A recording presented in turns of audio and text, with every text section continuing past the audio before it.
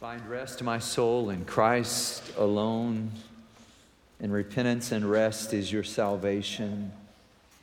In quietness and trust is your strength. Would you pray with me? Father, we thank you that we get to sing together, that with all the gifts in this room, so many talented vocalists in this room, Lord, that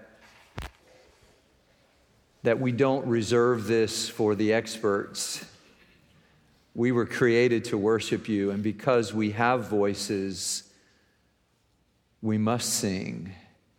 We sing, for we cannot be silent, and your love is the theme of our song. Be exalted in your people today, Lord. Help us to be still and to know that you are God. In Jesus' name, amen. So good to sing these songs with you today. Keep them with you. They'll come back to you. Do you have that same experience? These songs that we have sung come back to me again and again through the week, and I am grateful for that. Jill Briscoe said, you can worry or you can worship. Strangely, busy people find it a whole lot easier to worry than to worship. That can be true of me. What an exciting day of worship. Thank you, choirs, all generations singing together. I think I can find the children's choir spread across the room. I wore red. I'm with you. I'm with you. And it's just such a picture of heaven. It's been a great weekend. It's been just nonstop for me, but in a good way. After 41 years as a pastor, almost 42 years, you don't have many firsts anymore, but this weekend I had the chance to give the invocation at an investiture for one of our young members who has been placed in a position of great responsibility. I had a funeral right after that for a 97-year-old saint named George Ellis, and then a wedding for a beautiful young couple, a block party where people came to know Jesus through the witness of this church, through your witness. I saw Claudia and I saw Gabriel and I saw Reuben sharing Jesus with people, saw pictures of this. A potluck last night, a housewarming for a young couple who moved into their first home. And on top of that, Tillman, the Bishop of Galveston, turned 60 this weekend. Don't tell him I told you that. So good. I'm glad he joined me. So good. I wonder, do you ever associate scriptures with faces of people, with events in your life? I do. So I can see a scripture and remember something that happened related to that. So, for example, I associate our psalm today with a trip that I took with some friends. We went to Buffalo, New York, and we stayed on the Canadian side, which is, I think, the more beautiful side of Niagara Falls. And literally looking out the window of our hotel room, we could see Niagara Falls. And God provided a rainbow over Niagara Falls. And it was just like every time, because I was memorizing Psalm 27 at that time. And frankly, I was struggling to get it right, but it was the first of the last 10 years. I've been memorizing 50 passages a year. And this was the one in that first year. So we come to our final, this one thing, fearless faith. Remember, Paul started us off with this one thing I do in the book of Philippians. And then one thing is necessary and one thing you lack. And last week, one thing I know in John 9. And today we come to Psalm 27. This one thing I ask. If you could ask God for anything, go big or go home. If you could ask God for anything, what would you ask? Let's stand together and hear the word of the Lord. Psalm 27. You know this psalm? Make it your own. The Lord is my light and my salvation. Whom shall I fear? The Lord is the stronghold of my life. of whom shall I be afraid? When the wicked advance against me to devour me, it is my enemies and my foes who will stumble and fall. Though an army besiege me, my heart will not fear. Though war break out against me, even then I will be confident. One thing I ask of the Lord, this only do I seek, that I may dwell in the house of the Lord all the days of my life, to gaze upon the beauty of the Lord and to seek him in his temple. For in the day of trouble, he will keep me safe in his dwelling. He will hide me in the shelter of his sacred tent and set me high upon a rock. Then my head will be exalted above the enemies who surround me. At his sacred tent, I will sacrifice with shouts of joy. I will sing and make music to the Lord. Hear my voice when I call, Lord. Be merciful to me and answer me. My heart says of you, seek his face. Your face, Lord, I will seek. Do not hide your face from me or turn your servant away in anger. You have been my helper. Do not reject me or forsake me, God, my Savior, though my father and mother forsake me. The Lord will receive me. Teach me your way, Lord. Lead me in a straight path because of my oppressors. Do not turn me over to the desires of my foes. For false witnesses rise up against me, spouting malicious accusations. I remain confident of this. I will see the goodness of the Lord in the land of the living. Wait for the Lord. Be strong. Take heart. Wait for the Lord. This is the word of the Lord. Please be seated. So David lived in a scary world.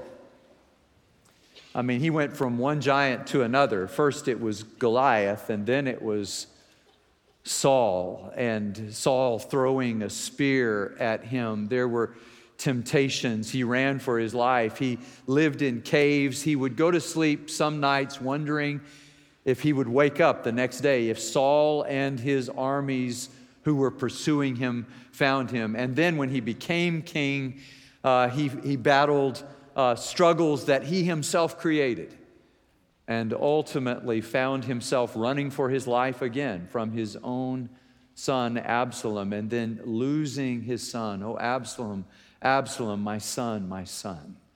When he lost his son, and in that frightening world, he chose to live with a fearless faith, with a faith that overcame all of his fears. I wonder, you don't have to say out loud, but what is it that frightens you these days? Psychology Today asked 1,000 people some years ago what they feared most. Here are their answers. I bet one of them is on your list. The death of a loved one, a serious personal illness, financial worries, nuclear war, being a crime victim, spiders, loss of a job, natural disaster, the dark, loneliness, being unloved.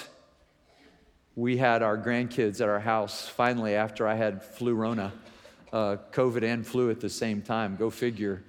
Finally, when I got well, my grandkids ended up at my house, and we put our grandson to bed early, which was because he's younger, and it was totally not fair that his older sister got to stay up later, but he was crying upstairs in his room, and I said to our 3-year-old granddaughter, Jo Catherine, why do you think your brother is crying? She has a vivid imagination. She said, well, it may be because there's a monster coming out of the closet scaring him right now. And I assured her that there are no monsters at Mimi and Doc's house. And then, I'm not kidding, she looked across the room at our coat rack there in the entryway to the door, which had, unfortunately, a couple of my large Indiana Jones hats on top of it. And she said, maybe, as she stepped backward, That's a monster. And I said, no. And Mimi came to the rescue. She lifted her in her arms. We had to take the hats off the top of the coat rack to calm her down because we wanted her to feel safe at Mimi and Doc's house. We all have many things that we fear in this life. And I just want to say that God's answer to our fears is to deepen our trust in Him. I mean to say, based on Psalm 27, the better we get to know God, the longer we live in His presence, the more our trust in Him grows and vanquishes all of our fears. Like David, our profession precedes our prayer. So first is his profession of faith. David faced his fears with fullness of faith. Take a look there at Psalm 27 and notice how well he knows God. This is a powerful profession. He has these images. The Lord is my light and my salvation. He is the stronghold of my life. Think about the power of light. Think about the speed of light. 186,000, miles per hour. It's coming at you fast. And in the same way, faster than a Nolan Ryan fastball or an Alvarez home run, faster than a speeding bullet, is God's presence coming toward us. And David has come to know who God is. The more he trusts God, the better he comes to know God. Somebody said all of our fear, and by all I mean all of our fear, is caused by calculating without God. And David didn't. He didn't calculate without God. Somebody said fear knocked on the door. Faith answered. There was nobody there. There was nobody there. One of my favorite passages, Psalm 53, verse 5. But there they are, overwhelmed with dread, where there was nothing to dread. That's just a promise from God that we don't have to live our lives in fear. It's a powerful profession of faith, and it is also a personal profession of faith. It wasn't lost on me that no less than 5 times in verse 1, he uses the personal pronoun, the Lord is my light and my salvation. The Lord is the stronghold of my life. I will not fear. I will not fear. He uses it. Why? Because he has made the power of God the reference point for his life, and he is convinced that God's presence really is enough for him. And sooner or later in our lives, we will have to depend not on our parents' faith or our grandparents' faith, but on our own faith. And praise God, David has made this faith his own.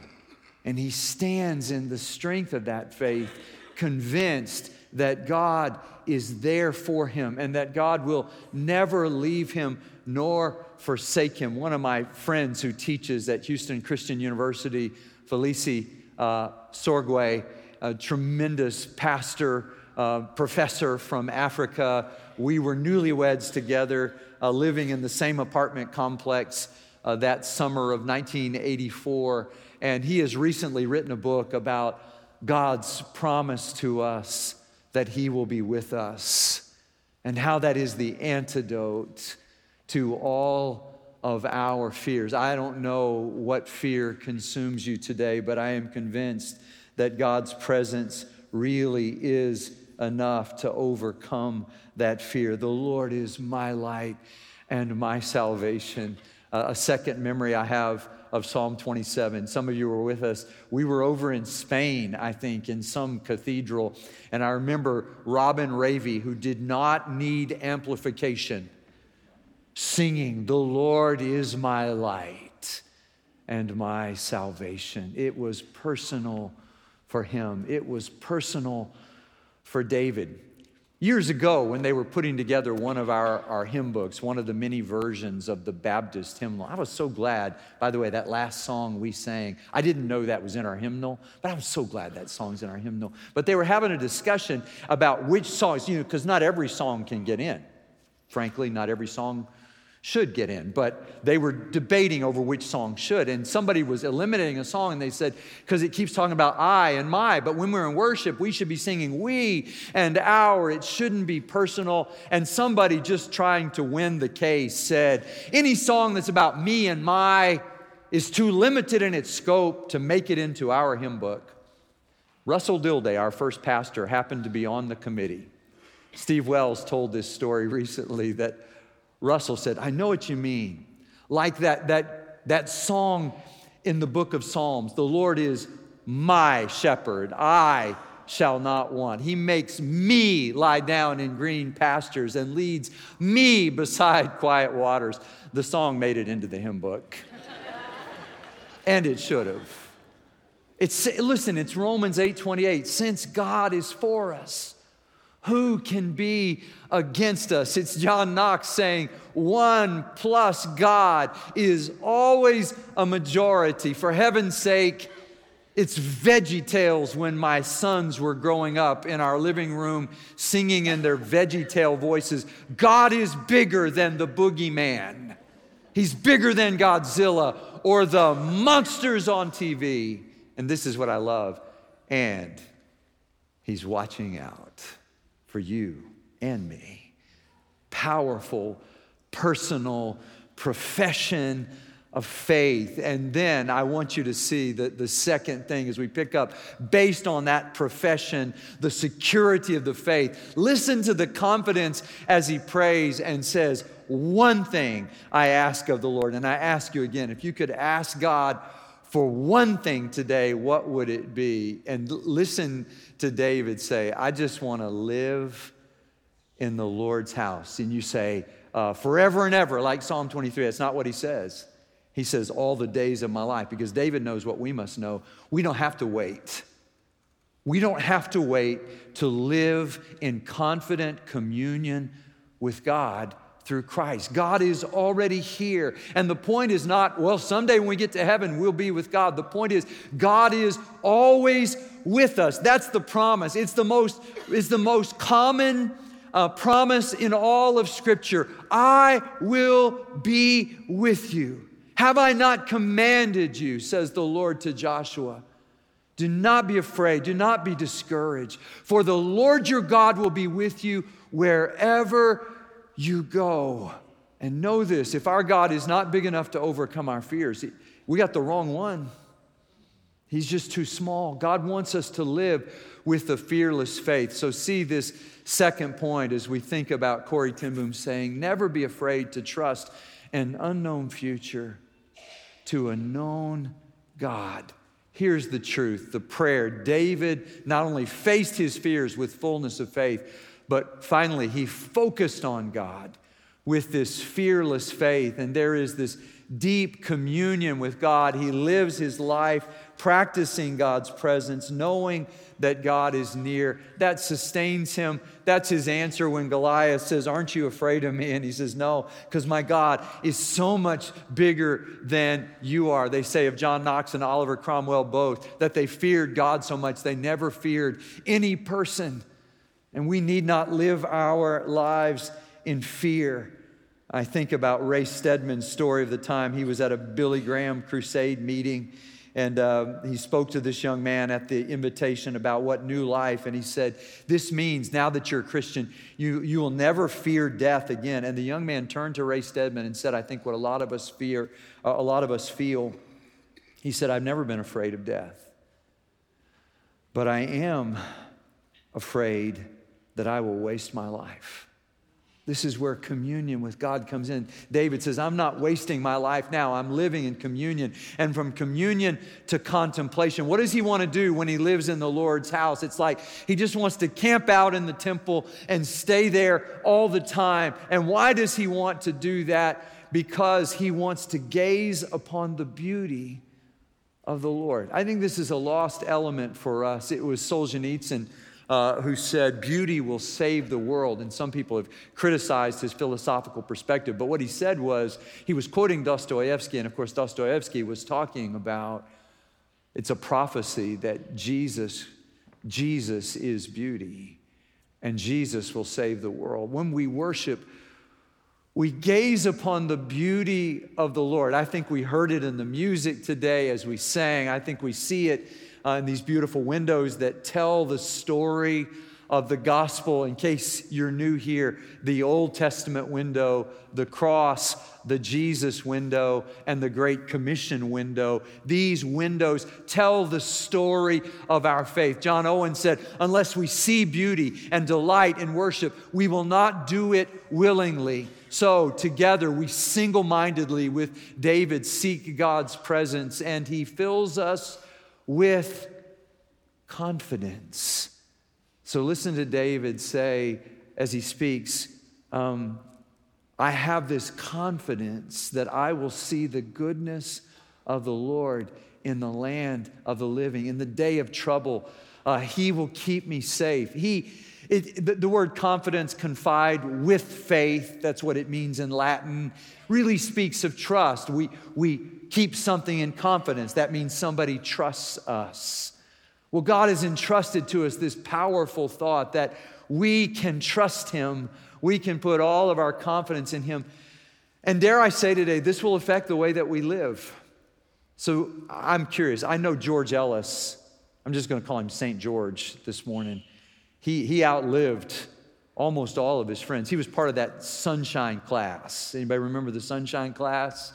It's kind of merged with another class, and George Ellis lost his wife, Ortha, 12 and a half years ago, 97, almost 98 years old. Talking with his family this week, I was just reminded that his dad, during World War II, got him a deferment so he wouldn't have to go, and without telling his dad or his girlfriend, who was about to become his fiance, and then his wife, Ortha, he went and signed up and spent the rest of World War II in the Philippines.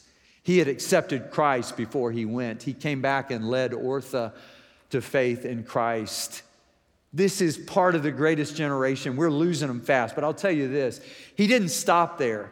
So in 2001, on, say, September the 11th, when the Twin Towers came down, here's George Ellis. I don't know how old George was at that point when we could do the math, but his family told me he loaded his trunk with water and food and drove from Texas to New York so that he could help the people affected by 9/11. I don't know if you remember those days. I remember our old worship center was full of people that night when we prayed, and Psalm 46, be still and know that I am God, and Lester's prayer, all of that are part of my memories of that night. But what we didn't know was what was going to happen next. But for George Ellis, that didn't matter.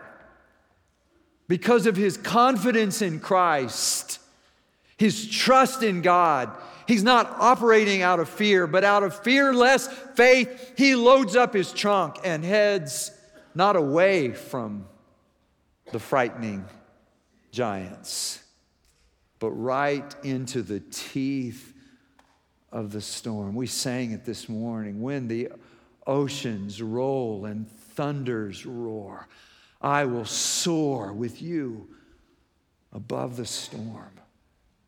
And we come to this promise, wait for the Lord, be strong and take heart, and wait for the Lord. Leslie Newbegin said the terminal illness of the West today is our loss of hope. Listen to Paul say, no, in all these things, we are more than conquerors through him who loved us. Here's my third memory of Psalm 27. When I think of it, I think of Lloyd Brown, who was a member of my first congregation. She was one of those people who inexplicably voted for a teenager to be her pastor. Her previous pastor had been a 42-year-old PhD, but she voted for a 19-year-old who had taken all of two religion classes to be her pastor. And she had this gift of giving. My friend had a little Chevette, and the Chevette didn't have a cassette player in it, which was, I don't know if you know what a cassette player is, but it was a way that we listened to music back then. And so she bought this for him to install in his Chevette, and he wouldn't take it. And she got mad at him and said, you need to learn how to receive. You know all about how to give, but you don't know how to receive. Later, you can see him if you ever want to come up to my office. The kindergartners do in Vacation Bible School. I have a set of Alfred's Greek Testament that she bought for me. There on my shelf, and I remember she had this gift of giving, and then one day she was diagnosed with a brain tumor. And she was going in for surgery. And I went to visit her in the hospital with my Psalm 23 and my Bible open. Though I walk through the valley of the shadow of death, I will fear no evil. Lloyd knew the Bible. She said, keep turning. I want you to get to Psalm 27. And the end of Psalm 27, which she had made her psalm, says, I remain confident of this. I will see the goodness of the Lord in the land of the living. Wait for the Lord. Be strong and take heart and wait for the Lord. And then she closed her eyes here and she opened them in heaven. Because here's the thing about death, as somebody has said, death, if you think about it, death ultimately, it doesn't extinguish the light. It just puts out the lamp because the dawn has come. My brother and I had a theory when we were little kids, when we thought that coat racks were monsters and all of that. He used to sing in this choir right up there in the tenor section long before I was ever your pastor. We used to say, if you have your music with you, the monsters can't get you. And David had his music with him, Psalm 27. And his music, if we'll receive it, is our music with a profession of faith, with a prayer that focuses on God's ability to provide. We don't have to be afraid. Or as Wentley Phipps sang when he was here years ago, no need to fear. Don't fear. Let's pray. Father, we thank you that your grace is sufficient for us, whatever we face this week. We really don't know what's going to happen tomorrow. We don't know what the future holds, but we believe that you hold our future in the palm of your hand because you hold each of us. And we believe that your grip won't slip, that you're never going to let us go, that whatever we face this week, you got this because you've always had us and you always will. It's in Jesus' name we pray. Amen.